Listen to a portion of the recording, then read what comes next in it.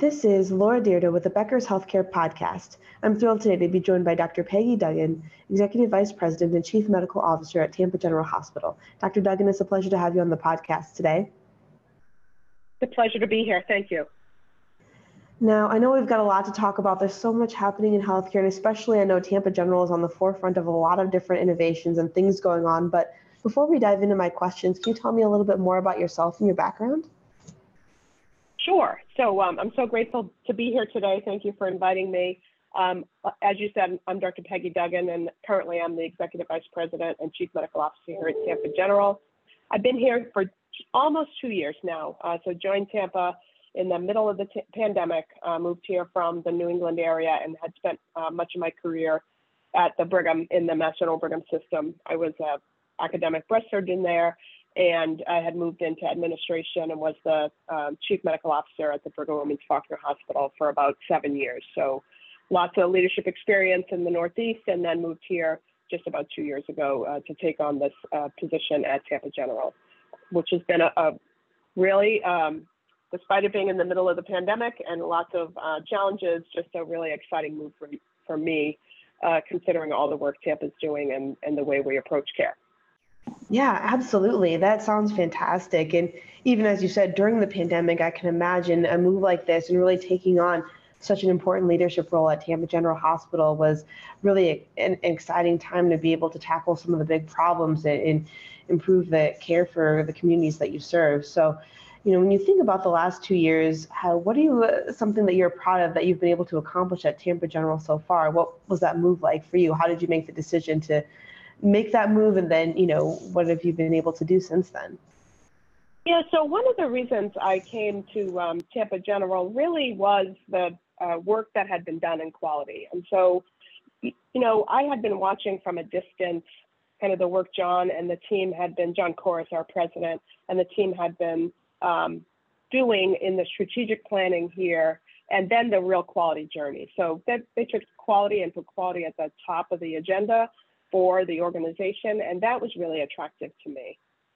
Having been in the Mass General Brigham system as long as I had, I had learned and gained a lot of skill in quality care delivery and in safety. And then I had the, I'll call it fortune now. At the time, it was really challenging, but the great fortune to be as part of the command center for the system, in addition to the Brigham and then my local hospital, the Brigham Women's Faulkner. So when I came to Tampa General, I brought that skill of a system-wide look at this approach to the emergency that was the COVID-19 pandemic. And that was great training for me when I got here because of the effects of the Delta wave at Tampa General and across the state of Florida. So that was a really trying time for our organization. It wasn't as impactful that first wave of the pandemic in this part of the country, but certainly the Delta, it really was a furious experience for our teams. And it really did a couple of things for me. One, I was able to apply the skills I had learned in my prior experience in the Northeast, but also it brought me very close almost immediately to our medical staff and our clinical teams in a time that with all the remote work and all the non-in-person meetings, it would have been quite challenging to get to know people. So I was able to jump right in to that work and a huge amount of work done by myself and my team on making sure we had safe staffing through what was probably one of the hardest times to deliver care with such sick patients in our organization. Absolutely. I know it was just a lot for healthcare organizations across the country to take on, and definitely something that, was so important for the communities as well to be able to stand up those types of efforts and command center and really care for people who were going through something that had never been seen before in their lives. So, that's definitely much appreciated. And now thinking about where we're at today, I know there's still a lot of COVID-19 cases. Ideally, many of them are less severe than they were before the vaccine. But when you look at where you're at right now, what are some of the biggest issues that you're following in healthcare? What are you really thinking about headed into next year? Yeah, I would say the big focus here, and I think in many organizations now, is really trying to recenter ourselves, right? So we've spent a couple of years really in a very disrupted healthcare market. In many ways, the supply chain, the types of patients we're caring for, and the patients that we weren't caring for, how hard it was for us not to have access for patients for routine work. So now I see us really taking a breath and a moment to recenter ourselves and refocus on the delivery of care, right? So a couple of things like, family at the bedside. So for years, right, we didn't have family at the bedside through the pandemic. And that was a real innovation in patient experience that was lost. And so getting the teams back around how critical it is to have family presence at the bedside 24/7 really in our organization has become one of our focuses, because that family is part of really driving safety and quality. And they're so helpful at the bedside, but it just had been so long since we've been doing that. So that's a huge initiative we went through, I would say, over the last 6 months, really driving, again, that need for patients' families to be with them. Tying that to refocusing again on patient experience. I will say, I think one of the things the pandemic did that was truly unfortunate, along with so many other things, was it really sidelined the idea of the experience of the patient. We were so busy with all the new ways to manage patients, all the distance and the masking, and that patient experience really did fall by the wayside in many ways. So really reigniting that passion around not just delivering care to our patient, but how do they feel about it? What's their experience of care? And we're doing a ton of work around that right now in our organization to bring that back to the center. And then just that sense of focusing again kind of on quality and safety and truly some of the basics that in a crisis we were doing what we needed to do. We know there was a large exodus of some experienced people in healthcare, and now we have lots of really talented, really enthusiastic care providers, nurses, PCAs, PCTs, and clinicians, physicians, but they're younger and need that guidance to get us kind of back around those consistent practices. So that's a lot of what we're focusing on, and certainly a lot of what we're focusing on in my division with quality and safety, to just bring that truly to the forefront and start talking about like the total package of care again, what that means. Yeah, I think that's a really good point, and definitely refreshing to hear, being able to refocus on some of those things that, were really top of mind before the pandemic, like you said, thinking about patient quality and patient experience and really what that means and how you can do that the right way for your patients, and also make sure that the care is efficient and effective for your care teams as well. When you look at whether it's next year or something that you've been working on this year, are there any particular initiatives that you're excited about, or something that's worked really well in terms of boosting the patient experience and making a difference for those who are coming into the health system?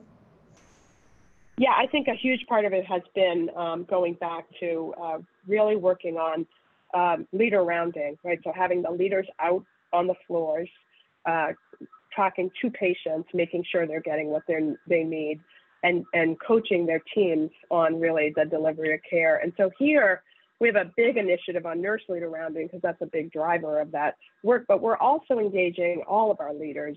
So our leaders in food service and EVS and transport, because every person who touches the patient during their time in the hospital contributes to the experience the patient has. And so we've really broadened the scope of that focus to bring everyone around the goal of, providing the best, highest quality care, but also having the patients feel that and leave the hospital feeling like they've gotten everything that they need in a way that makes sense to them.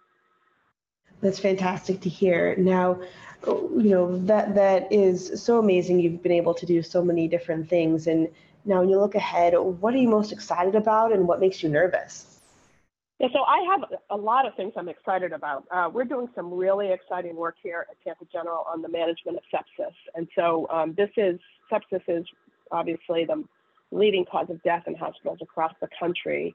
It's a difficult diagnosis to make, and it's a hard disease to treat, especially because you need to interact so quickly and really intervene very efficiently for patients who are developing sepsis. So we have a couple of really exciting components that have made a difference. We've worked very hard. We have a command center that really pulled all the data from our EHR, and we've developed a early warning system for sepsis. So we have a early warning system that will alert us that a patient looks like they're developing sepsis, either by their vital signs or laboratories or by notes that are being written by providers.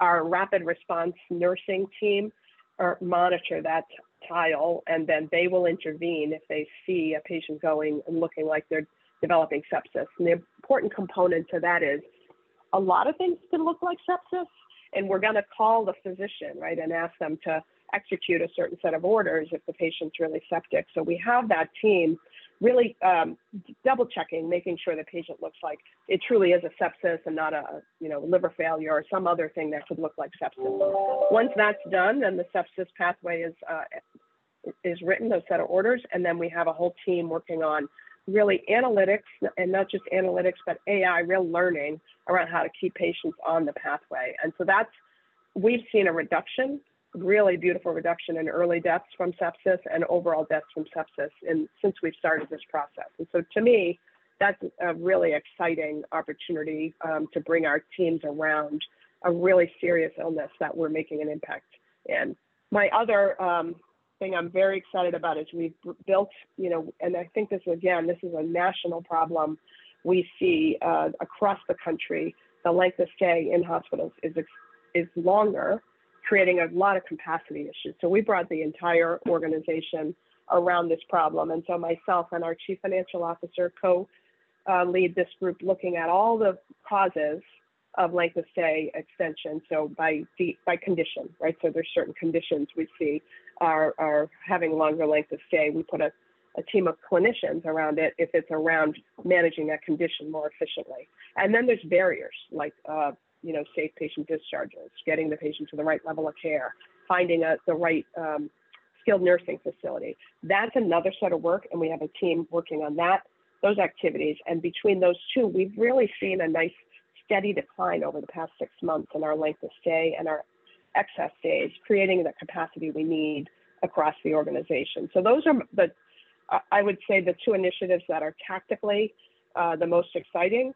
But the most important thing I'm doing is driving the high reliability work in our organization. And so Tampa General is on a journey to become a truly certified high reliability organization. And we're in the midst of training our teams now and really driving kind of that work around creating reliable systems so that human error does not lead to patient harm.